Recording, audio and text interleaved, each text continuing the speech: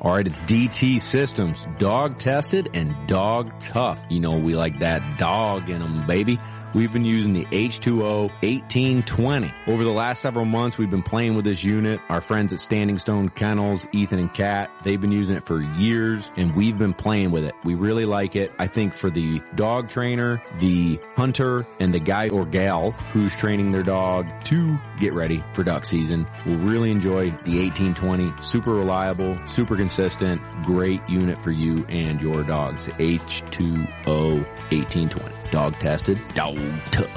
Gunner Kennels, baby. Hashtag man's best kennel. Well, it's also now hashtag man's best food crate. It's freaking raccoon proof. You can't get into this thing. Your dog can't bust into the lid and eat all the food. Trust me, I know Memphis has done it in the past. She looks like a blown up pumpkin. Boom. But not anymore. We've got the Gunner Kennel food crate. It's easy to pack, easy to store, keeps food dry, which food's an investment, man. That Purina, baby, it ain't cheap anymore. So keep it dry, good, all that stuff, easy to pack, easy to store. The Gunner Kennel food crate. Slide into DMs if you'd like to learn more. Force fetch. What is it? It's super intimidating to so many people, yet it's not that difficult. I built a step-by-step process that helps you understand it. You and your dog can be successful in it, and it takes the intimidation away of the process so that you and your dog can get to your goals. That's what it's built for. Let me teach you how I do it so that you and your dog can do it. Different breeds, different personalities, problem solving, and more. Check it out. Links in the description. The Force Fetch course. Baby.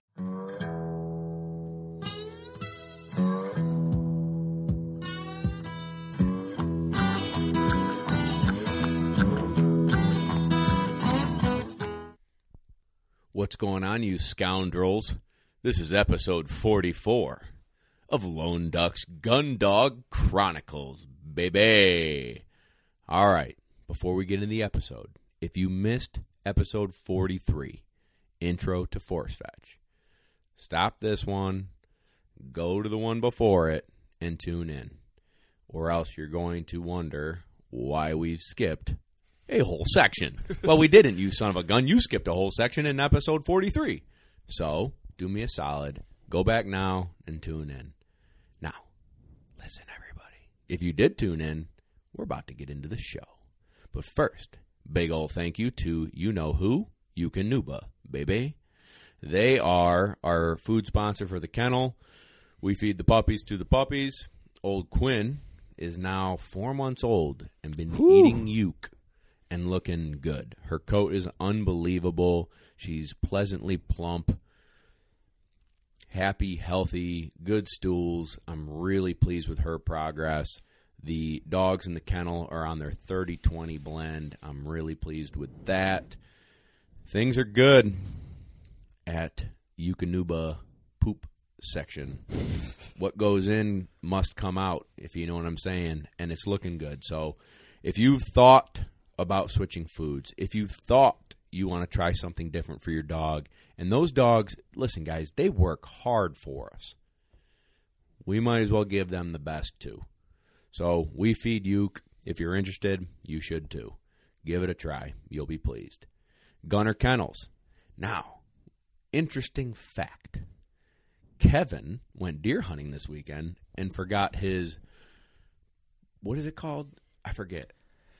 It's a safety harness, but I used to know what it was. Remember that thing I did that one time? I did like an audition for I can't really talk about details, but I auditioned for a hunter's safety course host back in the day, and it was full body fall arrest harness system. This is why you didn't get the job. I know. God, I didn't get the job. Full body fall arrest harness system. FBFAHS, if I remember correctly. Yeah. And I had to say that thing like 10 times fast. Full body fall arrest harness system. Full body fall arrest harness system. And anyways, Kevin went deer hunting and forgot his. So Gunner Kennels.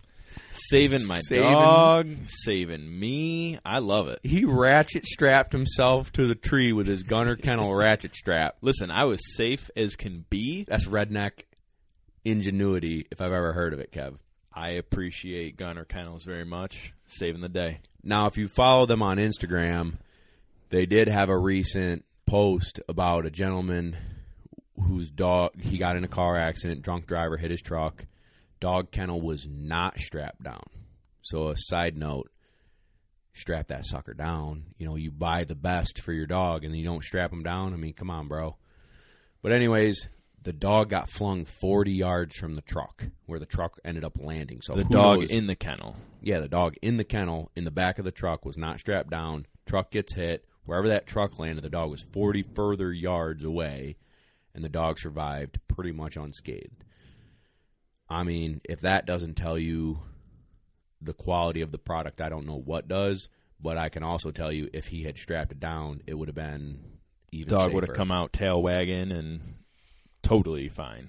So, guys, we're big promoters of, you know, the unspoken bond. These dogs mean the world to us. We invest a lot of time, energy, and emotion and money into them. What's a few extra $100 to buy the best kennel so when you're rolling down the road and things happen that you're not expecting, a drunk driver, skim ice,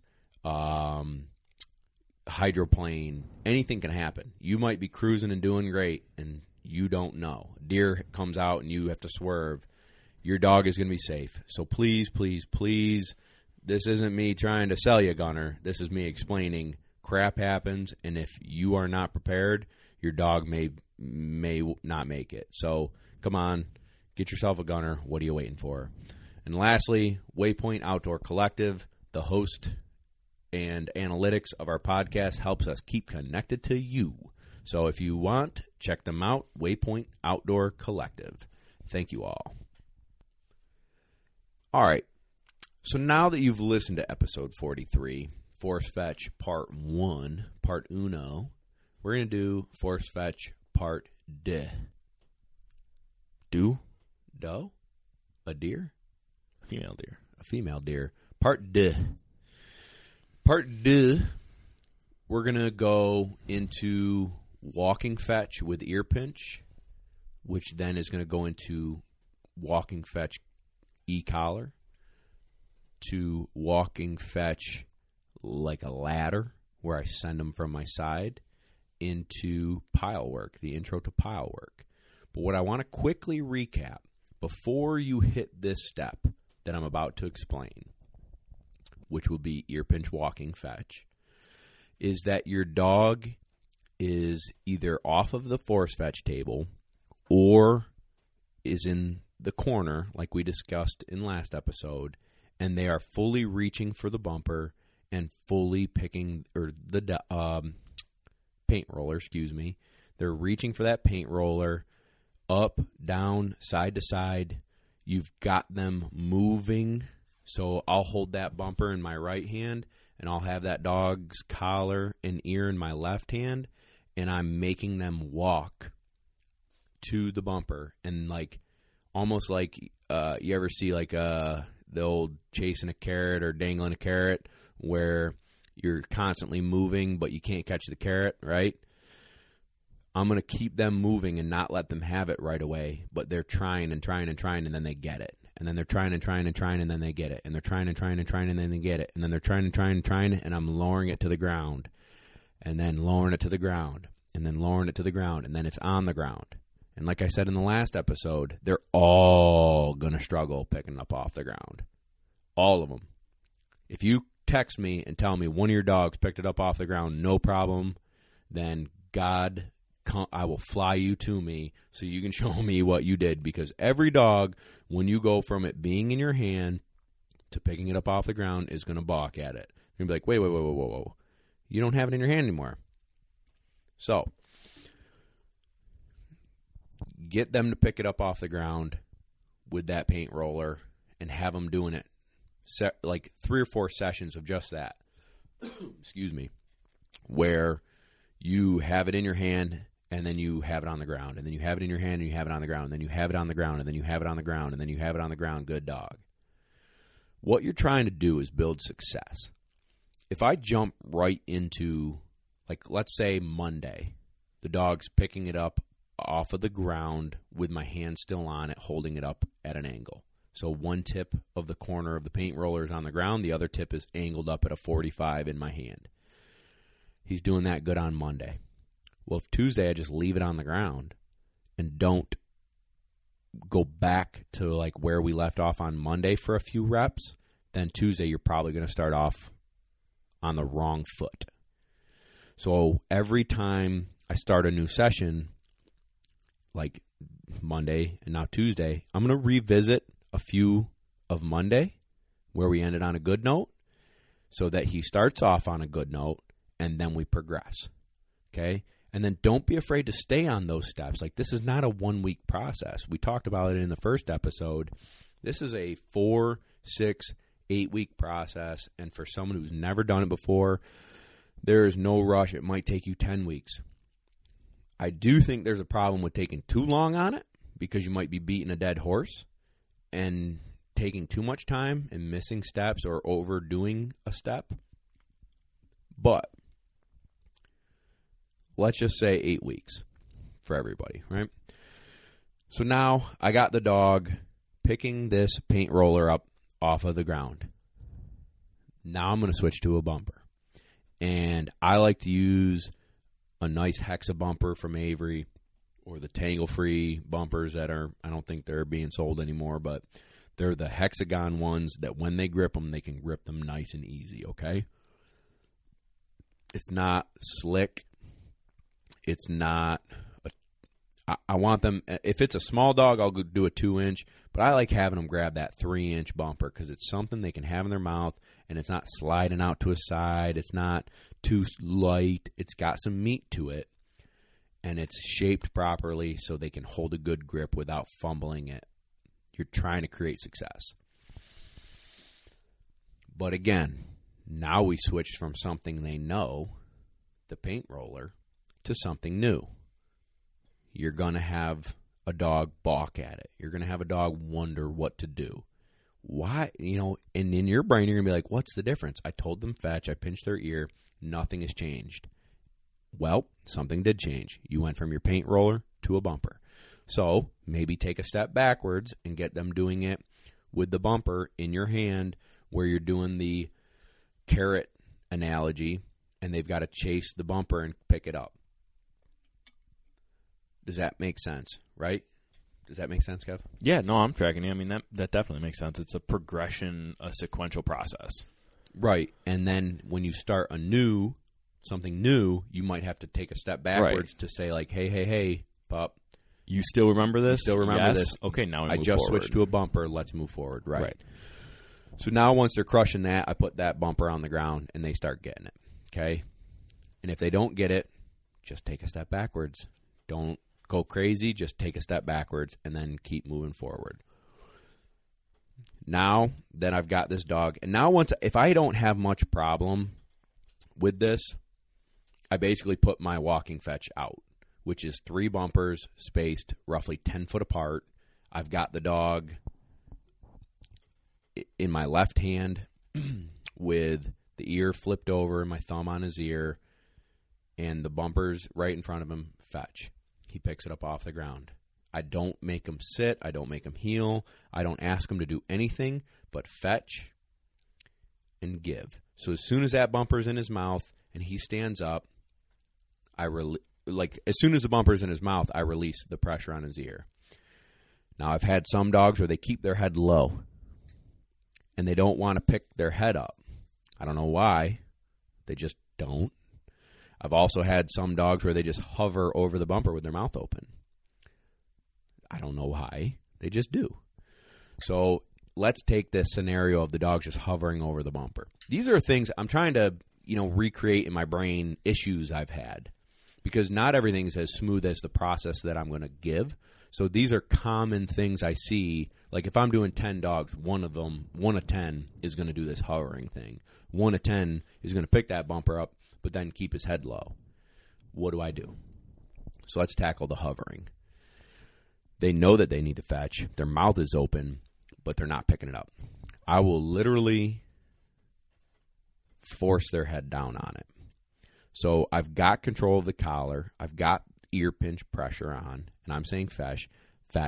and their head's over top of it. I'm going to push their head down onto the bumper so their mouth is now, the bumper's in their mouth, they're just not closing it.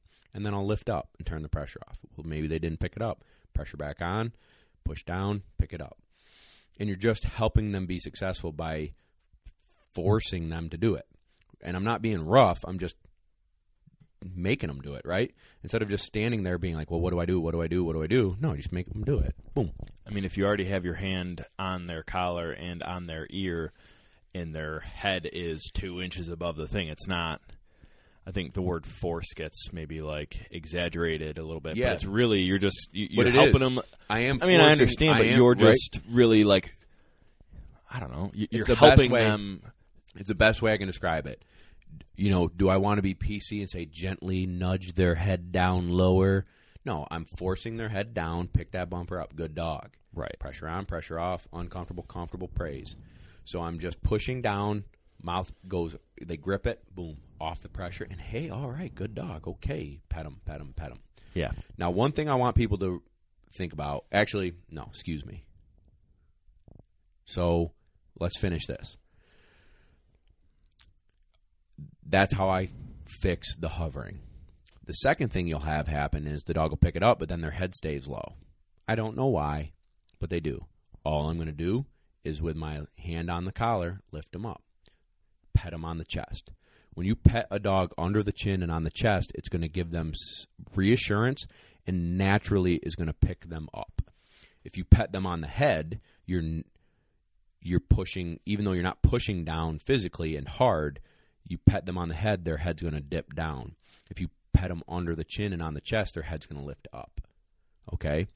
So you're going to lift them up by the collar. So you're physically lifting them up, and then you praise and pet under the chest, and that's going to keep them up and make them feel good and confident. So then you do the next one. So you put that bumper behind you, take it from them, good, give, put it behind you, walk to the next one. As you're pinching the ear, you walk to the next one, fetch, pick it up, pet them on the chest, good dog, grab it, give, put it behind you, walk to the next one, pinch the ear, pick up the bumper, pet them on the chest, put it behind you, walk a few feet, turn around, grab your ear, fetch, walk them to it. There's a lot of things in this stage where dogs will balk. They'll put on the brakes, they'll wrestle again, they'll squeal, they'll do it. All these things are normal, and all these things you have to work through. Remember, uncomfortable, comfortable, and praise. Work them through the issue. Stay patient.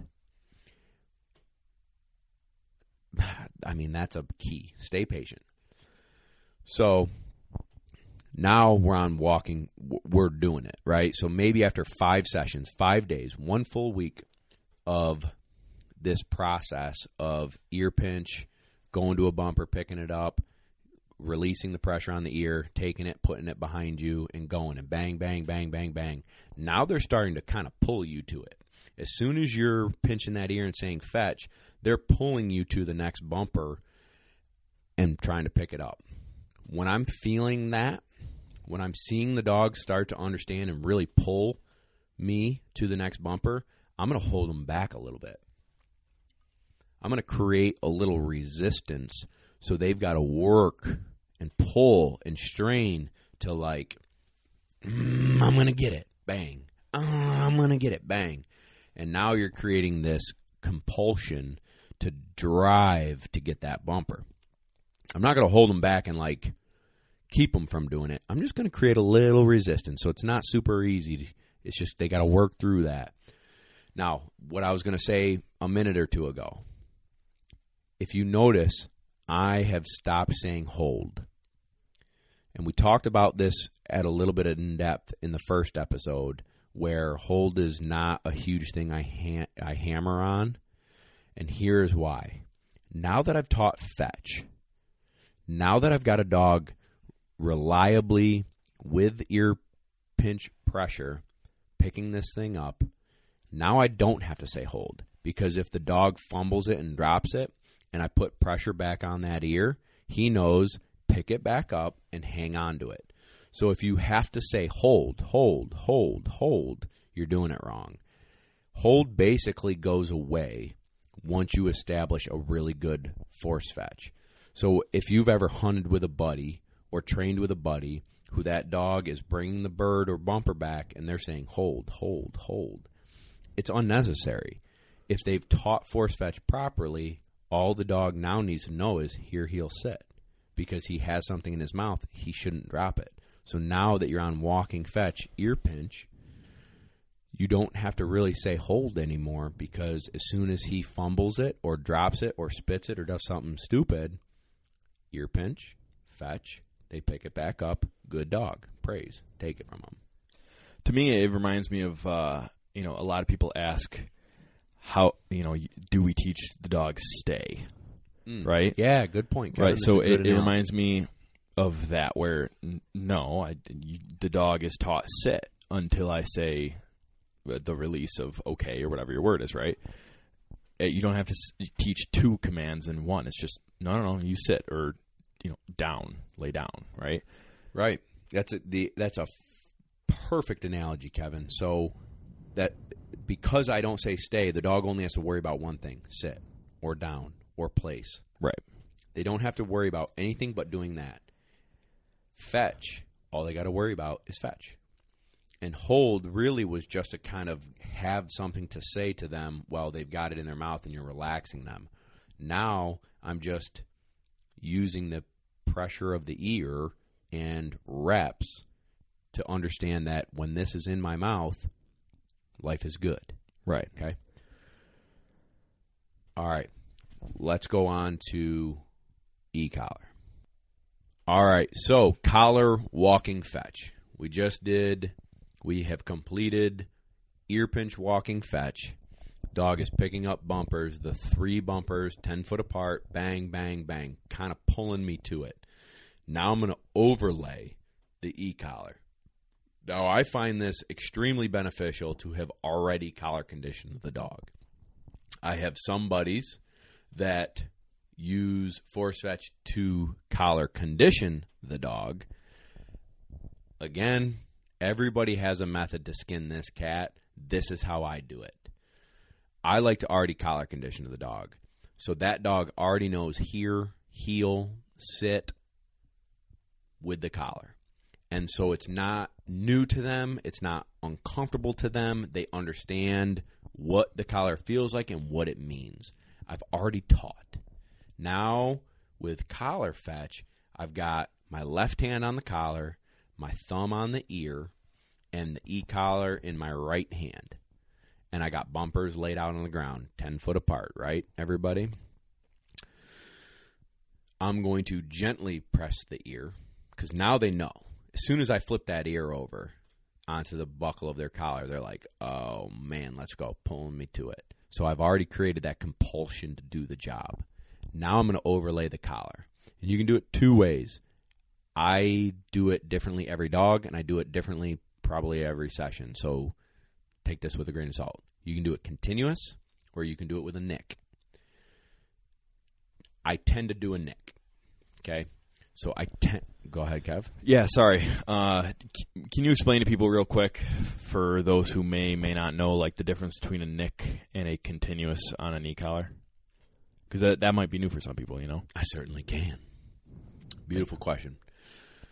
A nick is an instantaneous stimulation. So there's a button on your collar where some collars are different, but let's just talk general. You're going to have a button for nick, and you're going to have a button for continuous. Or you're going to have a lever that you can flip, and you either do continuous or nick. Gotcha. Let's just say you've got the option of one of the either. So a nick on my collar, if I hold that button down as long as I can, and I hold it really good, doesn't really matter. It's only going to do one nick. Okay? Like a snap of a finger, one stimulation, bink. Yeah. And how I say it, it's like bump, bump, bump. So I'm going to use my thumb and go bump, bump, bump. Every time I'm saying bump, guys, I'm pushing that button down. So that's a nick, nick, nick. Okay? if I hold that button down forever, it's only going to do one nick. It's not going to nick in a certain series. It's not going to nick sporadically. It's just one nick. So my stimulation on, for instance, fetch is I say the word fetch, and I'm going bump, bump, bump, bump, bump, bump, bump until the dog picks up the bumper.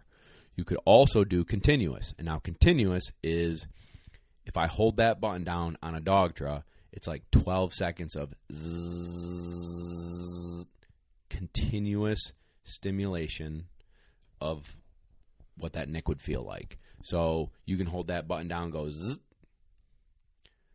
or you can hold it down and go zzz. However long you hold that button down, up to 12 seconds, it's going to continuously stimulate that dog. Okay? Now, there's pros and cons to either and or.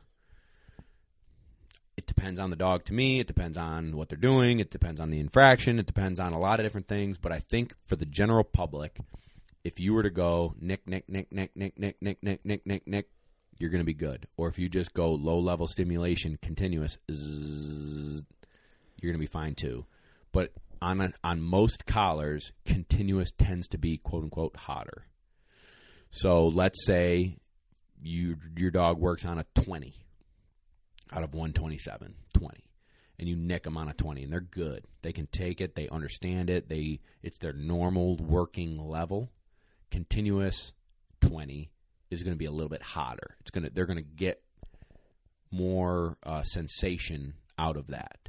So maybe on that continuous, you're more like a 15 than the 20, or a 17 out of 20 instead of a 20. So you're going to have to feel your dog out. That's why I like to stick with a nick for most people and most dogs. So we're on introducing collar walking fetch. I've got the dog driving to each bumper on the walking fetch. I'm overlaying collar and ear pinch. So dog in their brain, they understand the ear pinch. They already know what to do. It's already been ingrained in them now for a week or week and a half or 2 weeks, depending on the dog, that ear pinch means drive to that bumper. And I've also taught them what the e-collar means, so they understand how to turn that collar off. So now I'm taking two things and molding them into one. I got my dog, left hand on the collar, left thumb on the ear folded back. My right hand is on that e-collar. And I'm going to say fetch. I'm going to pinch the ear, and I'm going to go nick, nick, nick, nick, nick, nick, nick. A lot of dogs are going to have a difficult time with this because now you've introduced something new. Just like every other time in force fetch, every time you take a new step, there's going to be a misunderstanding. They're not going to be sure. They're like, whoa, whoa, whoa, whoa, whoa, whoa, whoa. I was cool with this a minute ago. Now you did something new. So all you have to do here, you don't have to Kevin just goes, you have to take a step back. Not at this stage, because to take a step back, they already got. Now we have to work through this stage, okay? Now we have to work through this stage. So it might take you a session or 3 to get them to understand that ear pinch and the nick, nick, nick, nick, nick are the same thing. So here's the deal. Here's how I do it. This is how I've found it to be most seamless. So the dog, generally for me, in the first session of it, I'm still going to pinch the ear. I'm going to give low-level stimulation nicks until they pick that bumper up. Good dog, give. Pat him on the chest, take the bumper, put it behind me. Boom, boom, boom, boom, boom. Now, when you stop pinching the ear, you're going to have another problem. They're going to be like, whoa, whoa, whoa, whoa. You're not pinching my ear anymore. Now I'm just getting nicks. So you're going to keep your left hand on the collar, but don't pinch their ear. Just hang on to the collar. And then in your right hand, you're still nicking. So now, because the other way to do it, would be to have them on a leash and just hold the leash and nick. They're going to balk at that. That's another one. I 100% guarantee that no dog goes from ear pinch, overlay with the collar, to a leash and doesn't have a problem understanding it. So to kind of bridge that gap, will hold the collar but not pinch the ear and use the e-collar and bump, bump, bump. And what's nice about that is if they're really struggling and they're like not fetching, they're just like, I don't know what to do. I don't know what to do.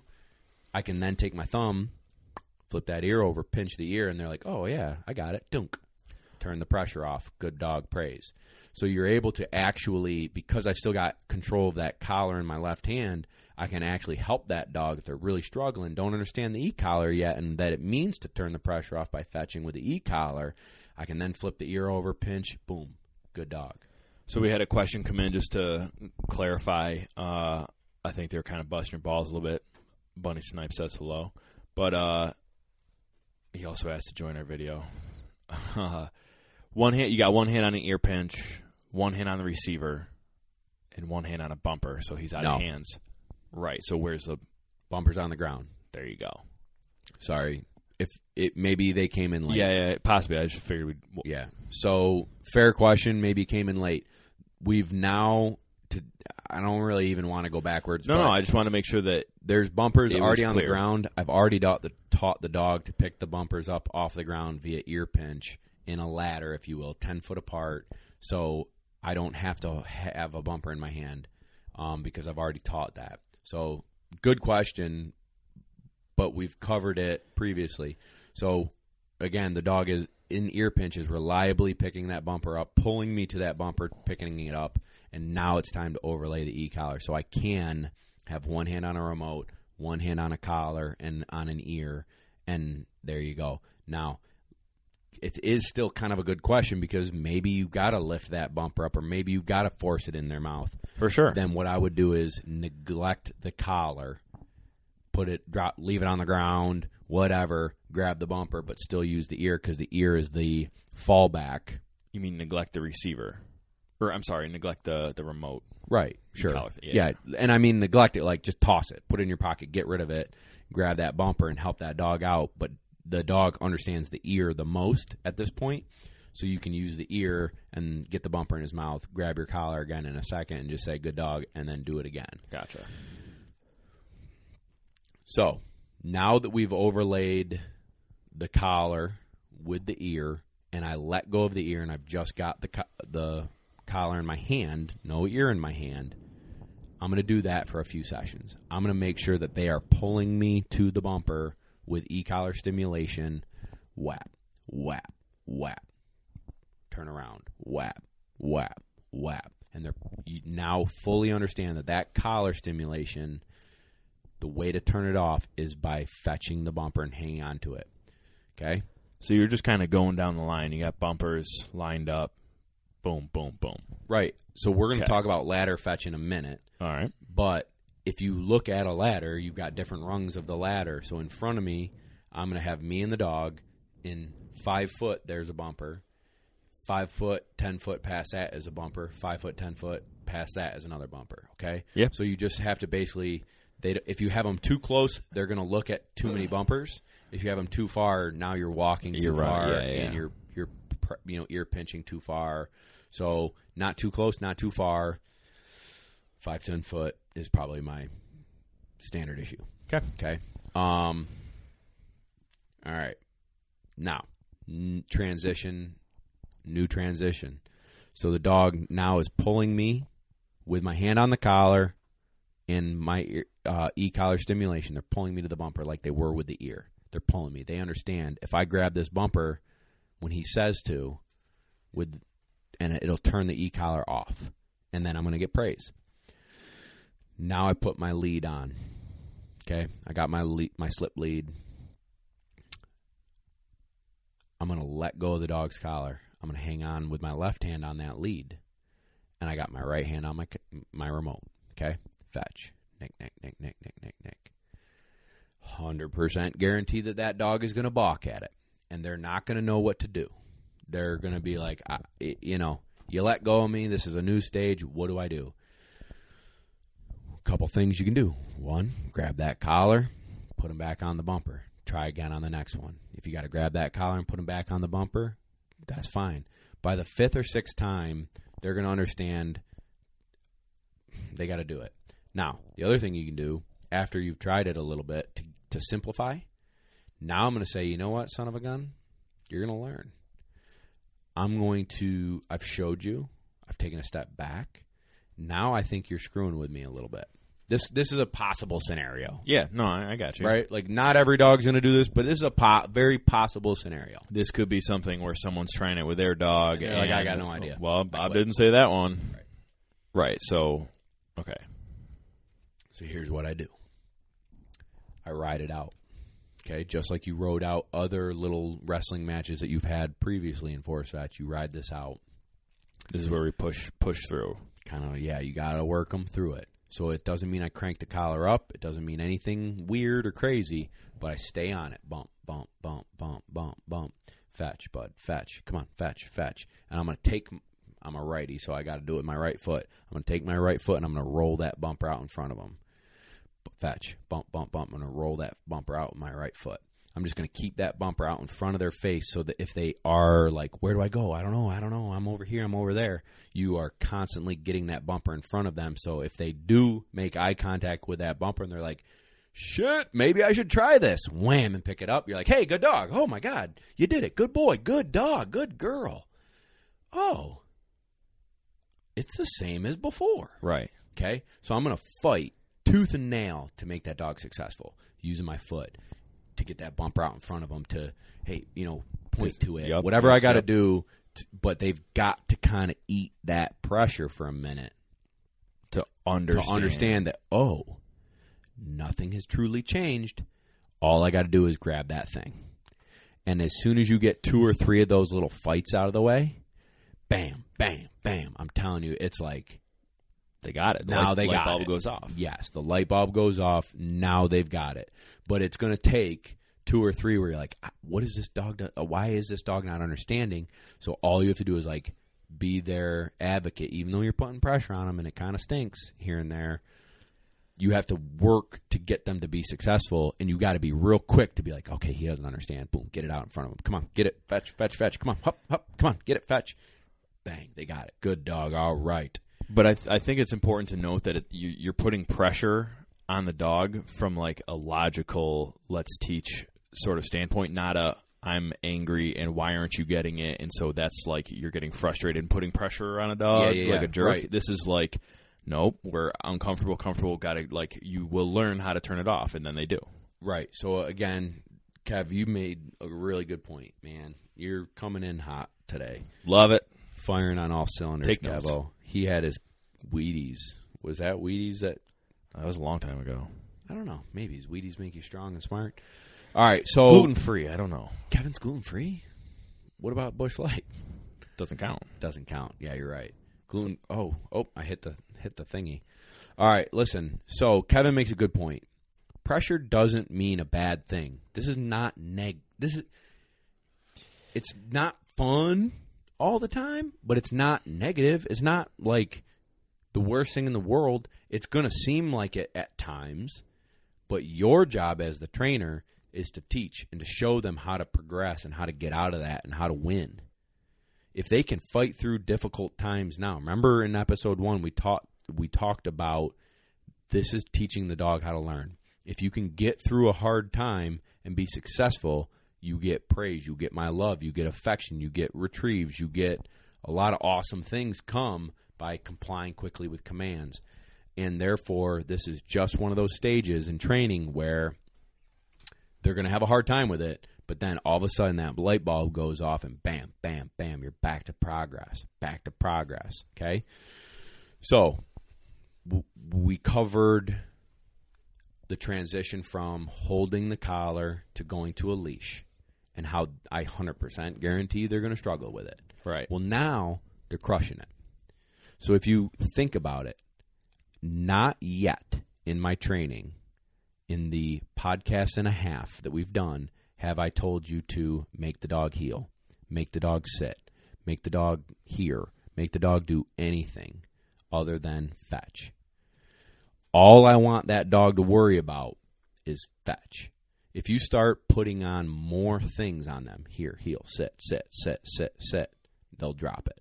They'll screw up. They're going to have to think about too many things. You're stressing them out enough by pinching and pressing a button and all that they're worrying about those things. Now you're making them worry about here, heel, sit. No. Not until now.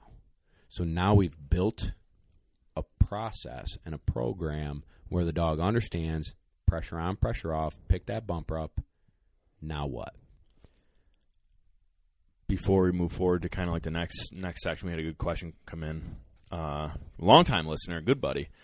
How about when you get a dog that's starting to shut down?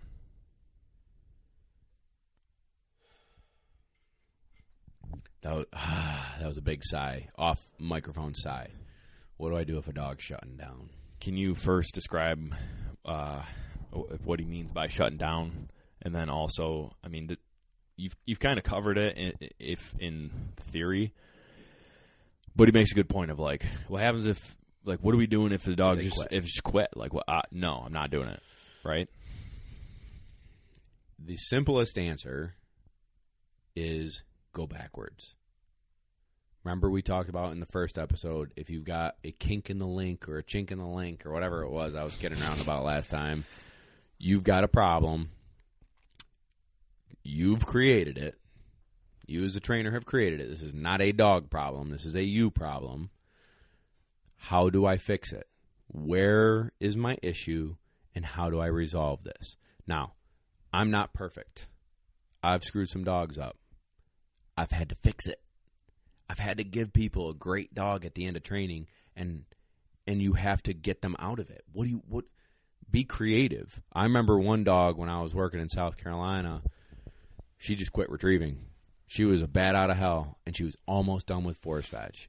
And then she realized one problem that can happen, guys, is now we're pressuring on bumpers, which is going to bring me to another point. You never have yet heard me talk about putting pressure on a dog with a duck in his mouth or any bird.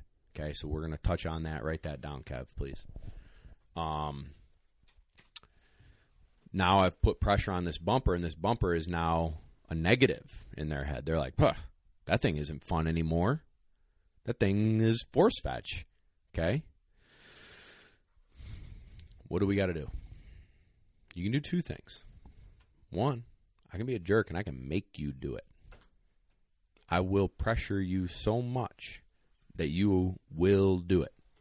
And to be honest with you guys, that's some people's methods. That is some people's methods. I have tried it. I've failed at it. The best thing you can do at that point, like let's say you make a bumper a bad thing, give them a couple days off. Maybe have another person come out because they're resenting you, they're resenting the bumper, they're resenting the process. They just don't have grit. They don't give a crap. You're trying to make a, turkey sandwich out of a shit sandwich, okay? That happens. That's part of training. We don't all get field champions. We get some turds. But you got to train them. And their owners still love them. Right. But you've got to train them. Yeah. So maybe you take a couple days off.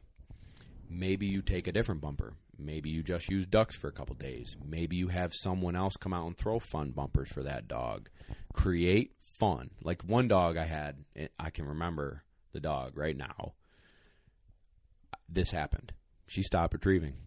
Wouldn't go, wouldn't come back, wouldn't do this, wouldn't do that. She associated it with a mistake that I made, a chink in my link. But you know what she did love? Swimming. That dog was so nuts about retrieving in water that one day I was like, I'm going to take her for a walk. Me and her are just going to go bond, no pressure, no training, just let's go take a walk. Boom, she bombs into the water. I'm like, dang, okay. She's just swimming. I threw a bumper into the water. She picked it up, brought it back, held onto it. Here, heel, sit. And I'm like, dang, girl. Threw it again. She picked it up, swam, picked it up, brought it back. Here, heel, sit. Threw it again. And then I ended the session, and I put her up, and she didn't get trained the rest of the day. Second day, I came out, threw it in the water, bam, bam, bam. Went back to force fetch, bam, bam, bam. Went back to the field, bam, bam, bam. But whatever it was, I just circumvented the problem, brought back the fun, because it's supposed to be fun. Like, this isn't force fetch. Again, in the first episode we covered this. Force fetch isn't. I'm not grinding them into like submission to make them do what I want them to do. I'm just teaching them. There's things you have to do that you don't like. There's things that in the positives that come out in the end. Like Learn how to learn, turn pressure off, get my praise, work hard for me. It's a part of life to do things you don't like sometimes, and some dogs don't like it. We got to get them to do it. We got to make them do it. But then at the end of making them do it, it's got to be awesome. So as a trainer, you got to remember to make it awesome. That success has to be outweigh the negative. Okay? So if I got a dog that's shutting down on me, I got to somehow take a step back, figure out why, analyze it, talk to other pros, talk to other people who've done it. Don't just ask like Tom, Dick, and Harry who's done 2 dogs. Right. He followed up, and to be more specific so that you can have more of a specific answer, the dog understands ear pinch, but in transition from ear pinch to collar, it just keeps taking it.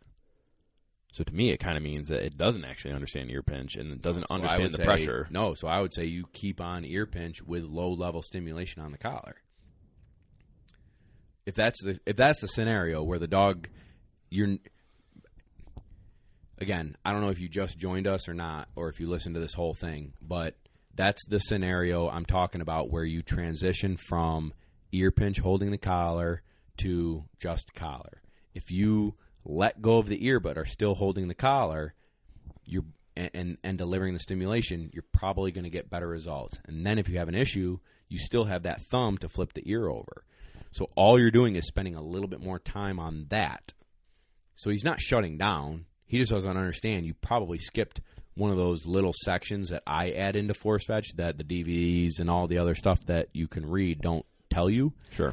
This is like a little mini section, a 2 or 3 day section that helps mold and weld it together so that it's smooth. So, but really to answer the whole question, because someone's going to get a dog that shuts down on this. Someone's going to get a dog that's like, well, he just won't do it anymore. You have to teach. Just try. Teach. Don't lose your patience. Don't go to the next level of pressure. Don't go over here. Don't go over there. Don't quit. Worst thing you do in anything in life is quit. But same with a dog. Worst thing they can do on me is quit. So we've got to get them through it. How do I figure this out? Why is the dog quitting? Why is the dog not understanding that collar? Maybe Kevin's right. Maybe you do have to do some more time on ear pinch. Or maybe you jumped too quickly to e-collar without pairing it long enough with the ear pinch, something they understand. If they understand ear pinch, and then maybe spend more time overlaying it so you're doing 2 things at once, ear pinch and collar, and get that dog to do it. Okay? Yeah, Bunny agrees. Bunny? What's up, Bunny? My man. Plantation Pet Care. Hashtag Plantation Pet Care. Charleston, South Carolina. All your obedience and dog walking needs, baby. It'll be $100, Bunny. Yeah, Bunny, $100. You can Venmo me right now. Let's keep rolling. Let's keep going. So I'm going to ask Kevin a favor. I know we're going to still roll with this, but let's hold off questions till the end because it makes me digress, and I totally forgot where we were. Because it is very sequential. It's very, process. So if I remember correctly, we've gone from ear pinch, and collar to just collar, but still holding the collar, to now we're on the leash. And we talked about how, if you noticed, I never said, here he'll sit yet, okay? Or ducks. Right. Okay. Ducks is now a good time to talk about this. So talking about dogs shutting down, talking about dogs resenting the bumper, I do not force fetch on ducks. I do not make a dog hold. Remember we talked about monkeying with hold with hammers and this and that before? All the dumb things you make them do. Right. I don't do it with ducks. I don't do it with pigeons. I don't do it with chucker. I don't do it frozen, dead, live. We don't do it because dogs could then resent that object. That's why we use a paint roller in the beginning, because if they resent a paint roller, I don't care because I'm never going to use a paint roller in the field ever again. But we've got to get them over bumpers. So if they do have an issue with bumpers, 99.99% of the time I've ever done this, they don't care afterwards. They're good with bumpers afterwards because we've then increased the fun after. But anyways, I don't force fetch on ducks. I don't do walking fetch with ducks because you're putting pressure on something that needs to be the most ultimate awesome, okay? It's a last resort. And it is one of those things where I need to know, if you called me and said, hey, I'm having a hard time, I need to make sure before I give you permission and suggest that you put pressure on ducks, that the whole process of force fetch is so solidified in this dog that now, okay, you know what? We've exhausted all measures. Now you can do it. So there's that. Because worst case scenario is now you've done it wrong and your dog's going to hate ducks. So do this process thoroughly, and then ducks will be zero issue. Okay. So we are on walking fetch with an e-collar with a leash. I got the leash in my left hand, e-collar in my right. So I'm going to start walking towards the bumper, ladder bumper, right? 10 foot, 10 foot, 10 foot in the leash. And I'm going to let that leash slide through my hand. Okay? So I'm going to say fetch, nick, nick, nick, nick, nick. Now the dog's going to leave my side from heel, and they're going to haul butt to pick that bumper up. And then now I've got a 4-foot wonder lead, right? He picks that bumper up, pressure's turned off, good dog. Here, just guide him back. Here, heel, sit. Okay? So I've got that lead to help guide him back into the here, heel, sit. Take the bumper, put it behind me. Fetch, nick, nick, nick, nick, nick. Pick the bumper up, here, heel, sit. And this lead that I have, the leash that I have on this dog, is now my guiding tool to get him to build reps, just like fetch. We're building reps to here, heel, sit. Okay? So now we're crushing it. Bang, bang, bang, bang, bang. They're on leash fetch. Leaving my side on lead, picking the bumper up, bringing it back, here, heel, sit. Now I'm going to do ladder fetch, okay? Kevin's smiling. Somebody's writing some jargon on there. No, we're good? Okay. Now we're going to do ladder fetch. The bumpers are the same as walking fetch, but I'm standing still. So instead of heeling the dog to each bumpers, I'm going to send them from my side, fetch. They leave my side, bump, bump, bump, bump, bump, bump, bump, pick that bumper up, come back. Now the next bumper's 15 feet away. Fetch, bump, bump, bump, bump, bump, bump, bump. Pick it up, bring it back. Now the next bumper's 20 feet away. Fetch, bump, bump, bump, bump, bump, bump, bump. Pick the bumper up, here, heel, sit. So through good habit, teaching, they've learned that going and getting something, picking it up, bringing it back to me, here, heel, sit. Through reps, using the leash, all that stuff, we've created good habits of delivery to hand, okay? If you're struggling with delivery to hand, maybe the dog runs past you. Maybe the dog runs to your right instead of coming to the left. There are things you can do to mitigate that. First thing you can do is take a step backwards and just work on here, heel, sit. Sit the dog in front of you, here, heel, sit. Here, heel, sit. And just use that leash to guide them and make them come in correctly. Now, let's say they sidestep you to your right. I lift my leg. I literally do like a side heel kick, Jean-Claude Van Damme style. I'm going to side kick them, not kick the dog, but kick the air, and the dog will be like, dang, that doesn't look so fun to go over there. And all of a sudden, they're going to bounce to the left. Good dog, here. Heel. Okay. Kevin asked me to say the Jean-Claude Van Damme analogy, okay? So the dog's coming at me. I mean, I get it. I feel like that was quick. And yeah, all right. So dog's coming at me, and he veers to my right, but I want him to heel on my left, okay? I'm going to take my right leg and stick it out. As a block. Right. I'm blocking the dog from that side. And they're going to now think about what they want to do. And then I put my foot down and I kind of step that way too. And it's going to suck them into my left. And then I'm going to good dog here. He'll sit. And you're creating, no, that's not where you want to go. This is where you want to go. No, this isn't where you want to go. This is where you want to go. And then you can also put the leash back on them, reel them in, make them do it. If they go past me, generally what I'll do is bump them on the collar. No here. No here. Sit. Good. So you're making it uncomfortable, whether it's using that physical pressure of the foot coming out, not kicking them again, but your physical, like you blocked that section. Presence. Yeah. I blocked that section from you over here, or leash, or nick. Yep. But here he'll sit. Again, let's say during this process, at any given time, that dog drops the bumper. What do? Fetch, Nick, fetch. Fetch, Nick, fetch. Fetch, Nick, fetch. No, so you're like Yeah, slow down. You're verbally saying fetch. Yeah. Good question. And then nicking the dog with the fetch with again. the e-cop. There you go. Okay. Yep. Fetch. Give a nick. Fetch. Okay. So To you're giving a associate command. the two. Okay. Yep. You're giving the command, giving the pressure, giving the command. Good dog. Let's say I reach down and I fumble the bumper. Now at this stage in my training, I don't pick up anything anymore. If a dog drops a bumper or whatever, I don't pick it up anymore. Fetch. That doesn't necessarily mean I'm going to put pressure on it, but fetch. You pick it up. You better hold it until I actually take it from you. Don't just spit it out because you think my hand's coming. Okay? Don't just spit it out because you feel a little tension. Spit it out because I told you give. Right. And if they do spit it and it falls on the ground, fetch. Good dog. You know, when people come over and play fetch with Birdie in the backyard or whatever, and I'll tell them like, "Oh, tell her give, she'll give it to you," you know, whatever.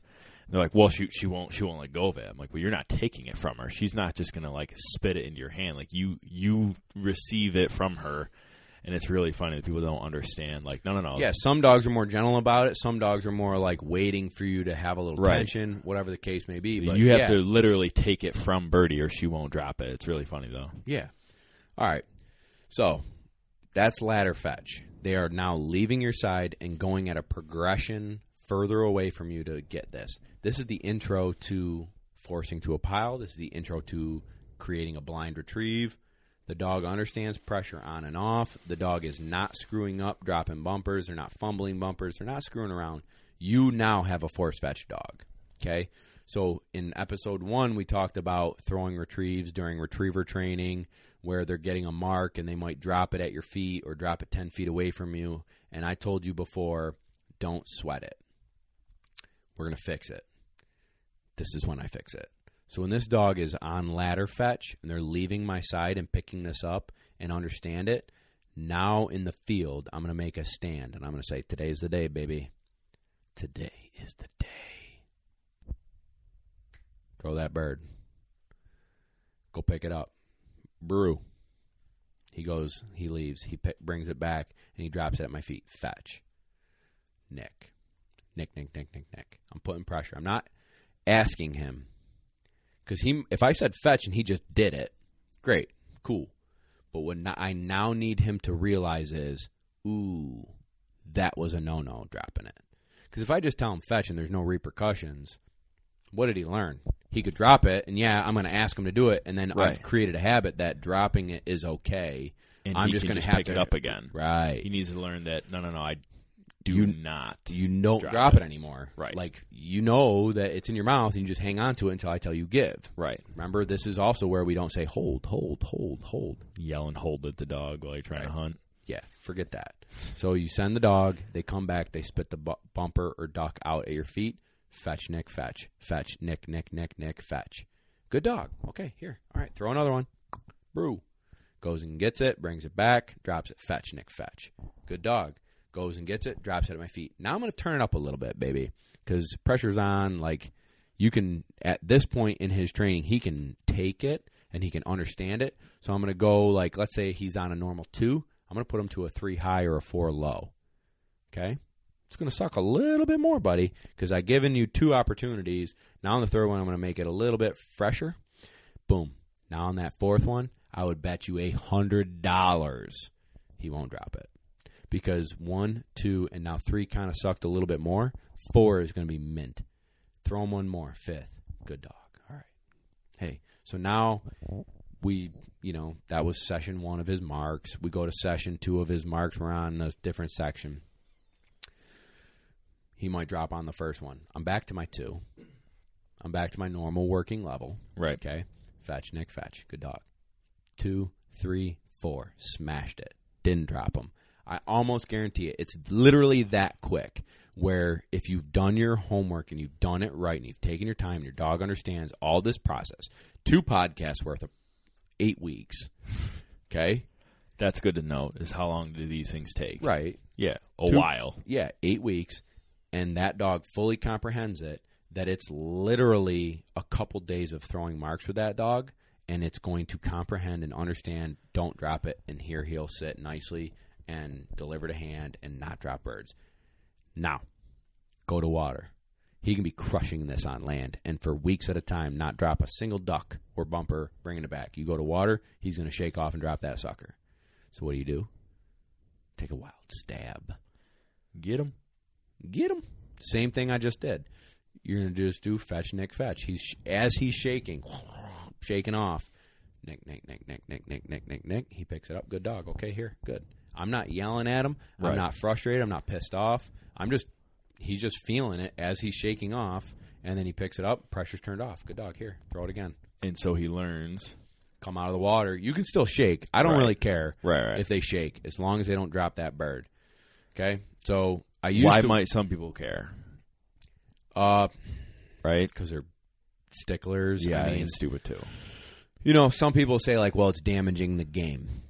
Right? You shot a duck, it's damaging the game. Listen, bro, I've shot a lot of ducks. You just shot it out of the air. Yeah, you just shot it with, a gun, and then you're going to cut it and eat it.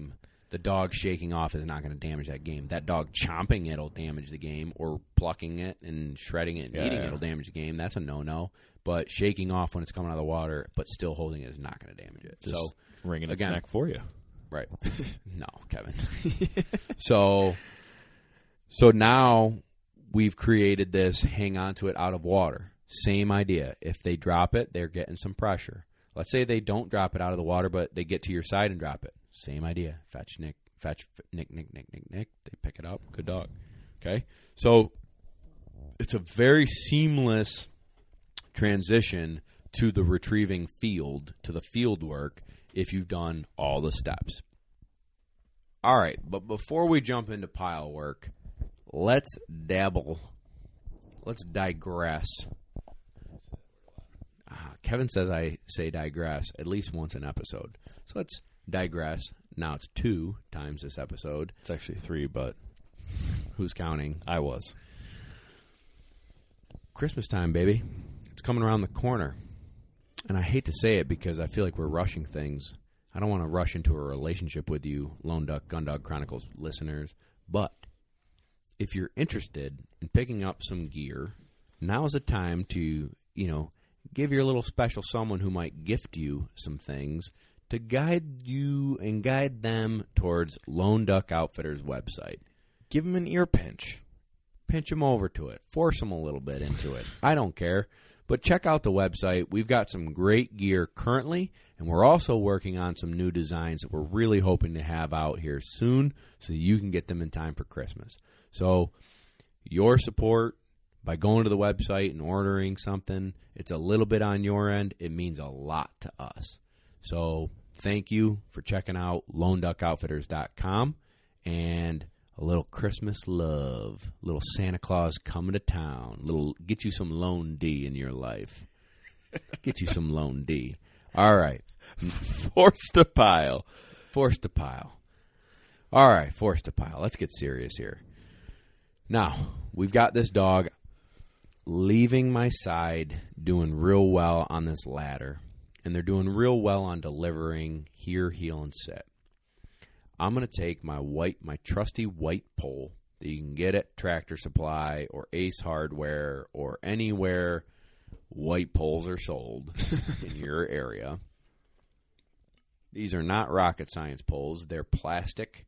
It's like a stake that you'd put in your next to your driveway, so that landscaping. Yeah, it'd be like, oh, don't plow into my yard. Well, if you're from Florida, you don't have snow plows, but I guarantee you still have white poles. So it'd be like a plastic pole for fake fencing, temporary fencing, and there's black ones, there's white ones. Buy a couple of each, baby. Don't be afraid. They're like $1.50 each.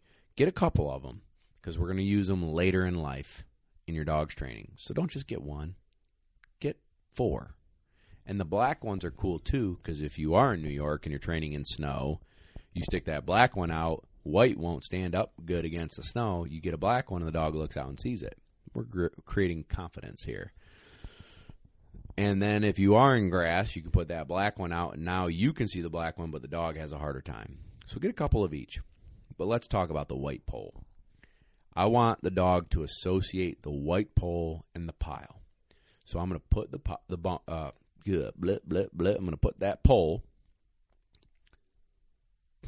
at the end of 100 yards, okay? 100? Hold on. Let me explain. 100 yards. Boom. Put the pole and put all your bumpers there. White bumpers, orange bumpers, black and white bumpers, all your bumpers. Every bumper you got. Canvas, whatever you got. Dokens. I don't care. Stick them all out there. The key is don't just, if you have one bumper, it's time to invest in more bumpers, folks. Get you a pile of bumpers, a.k.a. pile work. Real quick, what kind of bumpers do you like?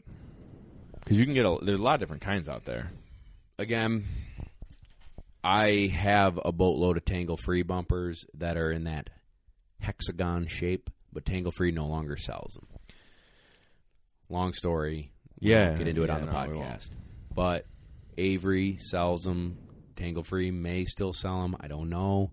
But they're hexagon-shaped. I like 3-inch black and whites. You can use them for anything. Marks, blinds, pile work. 3-inch black and white is my preference. I do have all whites. I do have oranges. But if you are the economical person that needs to buy 12 bumpers, buy 12 black and white 3-inch bumpers. Now, I'm going to put my dozen bumpers at this white pole 100 yards away. Now, Kevin was about to jump on me and say, like, whoa, 100 yards? No. We're not starting at 100 yards away, but that's where we're going to put it.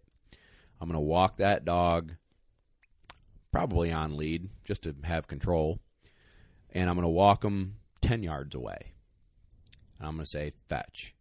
And I might even throw a bumper from my side into the pile of bumpers, have them sit there and look at it, fetch, nick, and they leave my side and go and get it and bring it back to me. And you're nicking them as they are leaving your side, or you are nicking them to get them to leave your side, or, like, that's new. So, run me through. Good point. So you have done this in ladder. So they have left your side where you're nicking them. So it should be relatively easy transition. This should be a much easier transition than the other ones, okay? If they fully understand that turning the e-collar off means go and get a bumper. Plus, you've already possibly established the pile by throwing a bumper. So now you've increased the likelihood of them leaving your side and going and getting it because you've thrown a mark. So they go and get the bumper. Now, here is where you read the dog and you tweak things. Finesse game. I don't know your dog, but most of the time, I nick a couple nicks until they leave my side and they're en route, and then I turn pressure off. As long as they do good and keep holding that line and pick a bumper up and come back to me, I'm good with that. A couple bumps, they leave, they go, good. Fetch, bump, bump, bump, bump, bump. Get it, pick it up, bring it back. Fetch, bump, bump, bump, bump, bump. They leave. Halfway there, I turn the pressure off. They get it, bring it back. Now, sometimes I'll continue the pressure, so it's a bump, nick, all the way to the pile. Sometimes I'll just do a couple nicks from my side. And then there's what's called en route force. So maybe I'll nick. They leave my side. They're halfway to the pile. I'll say fetch, nick, and they'll finish the retrieve. Now, this is where I overlay and introduce the word back. So they understand the word fetch, right? That means go pick something up. So I'll say fetch, back. Fetch, back. Fetch, back. And I'm using pressure because they understand turning the pressure off. So they know that, and they're comfortable with that. No big deal. And they understand fetch. Well, now you're saying back. You're throwing a new loop. This can sometimes create a problem. 90% of the time it doesn't. But sometimes they'll look back at you and be like, what did you say? What was that extra word you put out there? And they'll get weird, and you'll just, if you take a couple steps forward towards them and say fetch and back again and nick, they usually just work it out themselves after one or two little mishaps. Gotcha. So it's not a biggie, but just now, let's say they struggle with this, simplify, move up closer to the pile, maybe throw them another bumper to establish the pile, just simplify a little bit that way. But basically, in force to a pile, you're just creating that compulsion to leave your side, go to the pile, pick something up, and come back. Fetch, back, nick. fetch, back, nick, nick, nick. And they are leaving your side and going. Now, let's say you're 10 yards away. Okay? Well, 10 yards is what, 30 foot? All right, shorter than 10 yards. 30 foot might be a little far. 15 feet. So now they do 5 or 6 that way. Now go to 20 feet. Now go to 30 feet. Now go to 50 feet. And then I would probably stay there, depending on how good or not they are. If they're not doing well at 50 feet, but they were at 30 feet, move up to 30 feet. Simplify again and get them going. Sometimes they'll go halfway, turn around and look at you and wonder what's going on. Walk towards them, fetch, nick, nick, fetch. Come on, hup, get it over there. You know what I mean? Like you're just getting them to that pile, pick it up, turn the pressure off. Good dog. Make them successful. Mm-hmm. Teaching them, right? So now, let's say after 3 or 4 sessions, and this is where I'm at with like Brew and Hunter and John and Cash. They're all on force to a pile. Cruise pups. All is Cash a cruise pup too? Mm-hmm.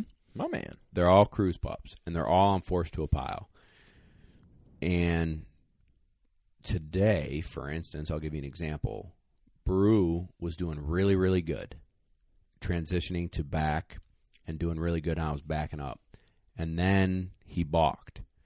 All I did was move up, simplified, and he got it, and then I backed up again, and then he got it, and then we ended. Okay, so these sessions, all this force work is like less than 10 minutes. These aren't long sessions. Sometimes you can do 2 in a day. Sometimes you do 1 in a day. They're not long sessions. They're just reps.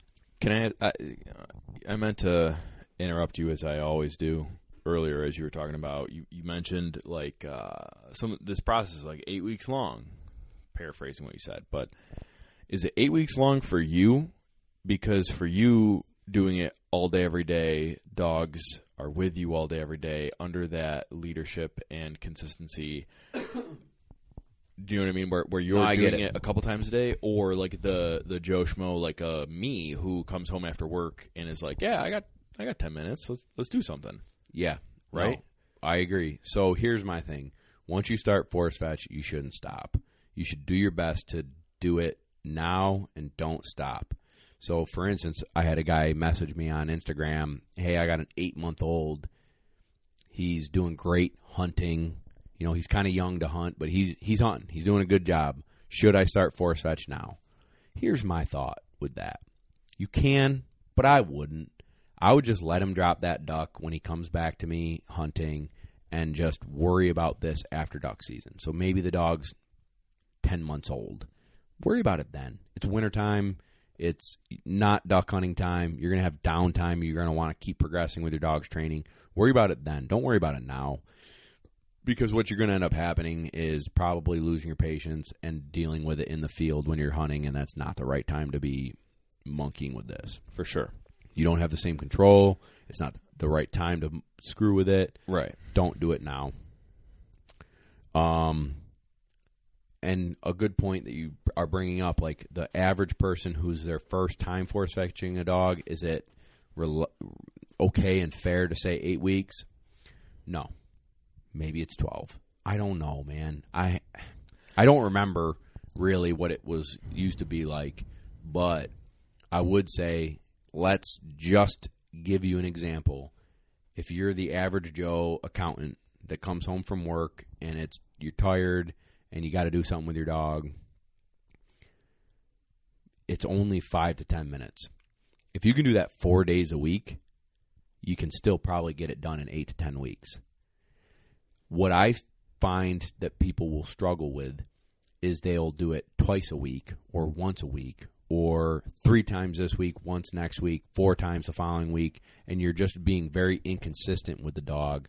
This is the time in training where you can't miss. You shouldn't miss. If you're going to take this challenge and take your dog to the next level, have some discipline and do it 4 to 5 days a week where the dog can learn daily and progress at a rate where he doesn't forget what you did last week or 5 days ago or 4 days ago. Yeah. And I think that's fair, too. I mean, you use the word discipline. Like, if you're going to expect that sort of discipline out of the dog, that when I give you a command, then you understand the command and then comply with said command. I mean, you got to have the discipline yourself to teach. Sure. So let's say you're the average Joe who has an 8 to 5. Get up a little bit earlier, take care of your dog, get your stuff done, do 5 minutes. Let them go potty, put them back in their crate, and go to work. Come home, let them do their thing, maybe do a little retriever training, have dinner. Before you go to bed, do 5 minutes. I'm not asking you to do game-changing, world-changing, go set up wingers and marks and, all this stuff. You can do it in your basement. You can do it in your living room. You can do it in your garage. 5 minutes every day, 10 minutes every day for the next 8 weeks is going to create the answer. You remember, Matt Decay? Yeah, good buddy. His dog, Izzy. Great dog, Izzy. We put the utility title on her. Not perfect score, which you're not supposed to say. Remember that last episode? Yeah. Almost, though. Almost, but he force-fetched her himself, and she was a challenge, which I've force-fetched several dogs out of that pedigree, and they were all hard for me. But he was like, man, it took me 6 months. And I was thinking to myself, bro, 6 months? You know how strenuous that is on your dog to be doing this, monotonous, boring, pressure, unfun thing for 6 months? Get it over with. And if you got a problem, freaking call me. But, it shouldn't take... What I would imagine is he got stuck on something. He got stuck on hold. He got stuck on ear pinch. He got stuck on not picking it up off the ground. He got stuck on something and hammered it to a pulp instead of, okay, she's not getting this. Let's try this. She's not getting that. Let's try this. Let's try this. And then all of a sudden it's oh, she got it. Boom, move on. And there's different little, even on this podcast of 2-hour-long episodes, I'm probably missing little finesse things that I've learned over the years that have helped me. Yeah, but it's hard because you're not doing it. I mean, it's one of those things where it's almost like muscle memory. As I'm doing it, I'm thinking. Right. I'm not even thinking. I'm just doing. That's why I like the little tip of when you go to the ground and you lift it up at a 45-degree angle, so a piece of it's on the ground, but a piece of it's in your hand. That's a huge step that I learned by myself. Nobody showed me it, but it helped me. Right. Or, not doing the glove. Well, people spend 2 weeks on the glove. Well, that's how 2 weeks, an 8-week thing turns into 10 week. Or no, it makes sense. So there's things that people do that beat a dead horse that you don't have to beat. You can just work through this process and have little nuances to get you through it. Does Matt listen to our show? I think he does. Hey, Matt. I think he does. What's up, bud? Sorry to call you out. I shouldn't have used your last name. Whatever. We don't edit things, though. We don't edit things, so it's in there, Matt. My bad. All right. So that pile work, let's get back to that real quick. So now I've created this pile with a white pole, maybe a white milk jug on that pole, so it's very black and white. They can look out and see it. That's going to come in handy when I'm creating pattern blinds, lining paths, and white pole blinds in the dog's future, where they're going to look out confidently, see that thing out there, and drive to it. So all you're doing through force fetch, and now that you're onto pile work, is turning pressure off and knowing that when I say back or fetch, I got to go. I got to go. I don't know where I'm going, maybe, but I got to go. I got to leave his side, and he's going to get me there. So that's going to come in handy when you're teaching blinds, when you're forcing the water, when you're doing swim by, when you have icy cold water and the dog doesn't want to go, but it knows it has to, and then all of a sudden at the end of it is an awesome retrieve. You're creating a I must, not I feel like it or I don't feel like it. Yeah. That makes sense. And this is very handy when you've got a dog, like we talked in episode 1, with maybe low drive or soft. Some of those dogs will choose to do the work or not choose to do the work. This is teaching them you may not want to, but you have to. That there is no choice. And if you do it, great things happen. Praise, ducks, love, affection, hooting and hollering, high-pitched Bob voice, woohoo, buddy, had a dog, woohoo. What a dog! What a dog! What a was dog, it? Last baby. week, 2 weeks ago, we went hunting with Memphis, and she was running down that ring neck, Oh yeah, paddling through crushing skim ice. through skim ice.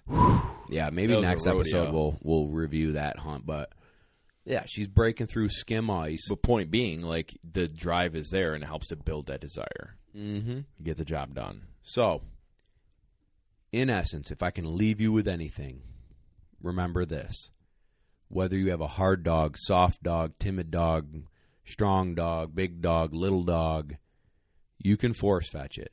If you follow a program, if you follow this program, and you are consistent, you are level-headed, you don't overdo pressure, you don't underdo pressure, you don't let the dog take advantage of you by, like, if the dog starts squealing, you let up the pressure. Well, now it learned that squealing is going to turn off the pressure. If they fight you and wriggle and reel and push and pull, but don't fetch, and you let them get away with it, then they're going to learn that by doing that turns off the pressure. If you work the dog through your challenges and get them to be successful, if you teach them how to be successful, and then the pressure's turned off, and then you praise, you're going to have a dog that works hard for you. You're going to increase the unspoken bond. You're going to have a dog that will bust ice, that will dive off of boats, and will swim through decoys further and harder, and you're going to have a dog that you can mold. Now, also with this grain of salt, there's been a lot of phenomenal hunting dogs that have never been force-fetched. I know several of them. I'm just giving you an option, a tool in the tool belt to go and say, do I want to do this with my dog or don't I?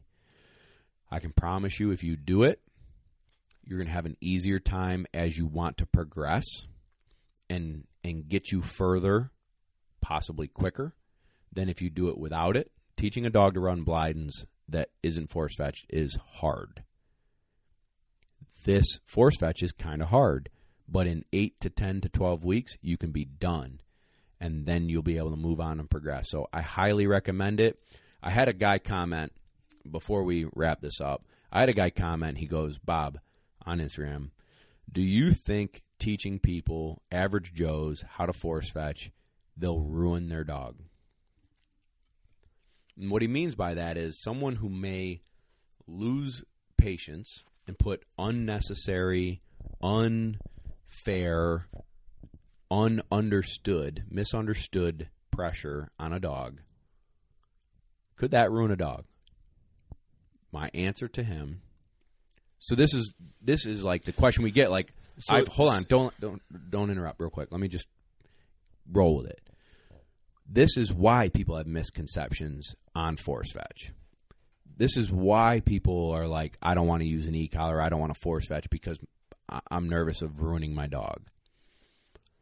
My response to that is, if people are patient and follow a program, you can't ruin a dog.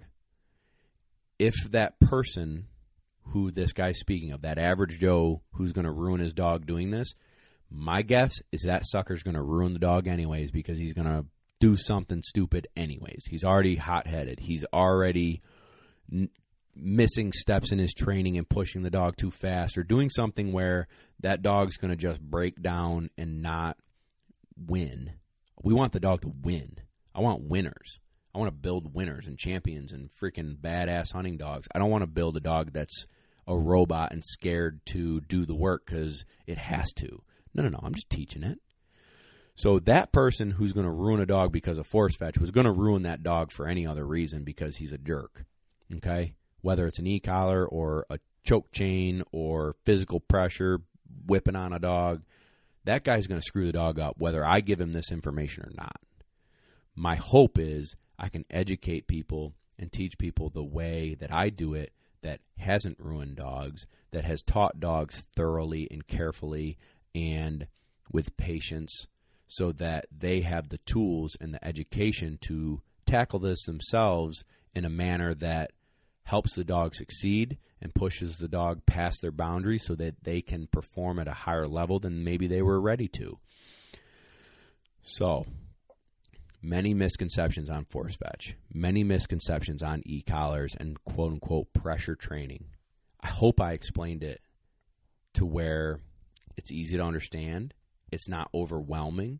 It's making you better. So if you have questions, this is what we do this for. Send us a direct message on Instagram @LoneDuck. Send us an email. I probably won't answer it. Maybe Kevin will. And I'll answer it. LoneDuckPodcast@gmail.com. Hit me up. But we're here to help you. And I believe in you, and I believe in your dog. And if you don't think I'm serious, send me a message, and I'll get back to you. I promise. So we're here to help. Keep tuning in. If you've loved this podcast, please subscribe. Please hit 5 stars. Guys, thank you so much. And we will be back next week for another episode. Hey, do me a solid. If you enjoy the show, if you enjoy our Instagram, if we've helped you at all, join patreon.com/Lone Duck Outfitters. If you do it before September of 2023, you're going to enter to win a hunt with me and Kevin and a bunch of other Patreon members down in Missouri. We're going to smack some ducks, have some fun, do a seminar with our dogs, and have a great time. But jump into patreon.com/Lone Duck Outfitters. Links in the description, and join the community that helps me help you help your dog. Hey listeners, Nick Larson here, host of the Birdshot Podcast. As fans of this show, you may be interested in the conversations on the Birdshot Podcast, where we discuss all things upland hunting, from upland birds and their habitat and conservation, to the shotguns, bird dogs, and gear used to pursue them. Whether you're a seasoned upland hunter or just getting started and wanting to learn more, I interview a wide range of guests, each with their own unique perspective and valuable experience to share. If you're on the hunt for more upland hunting conversation, please consider subscribing to the Birdshot Podcast today.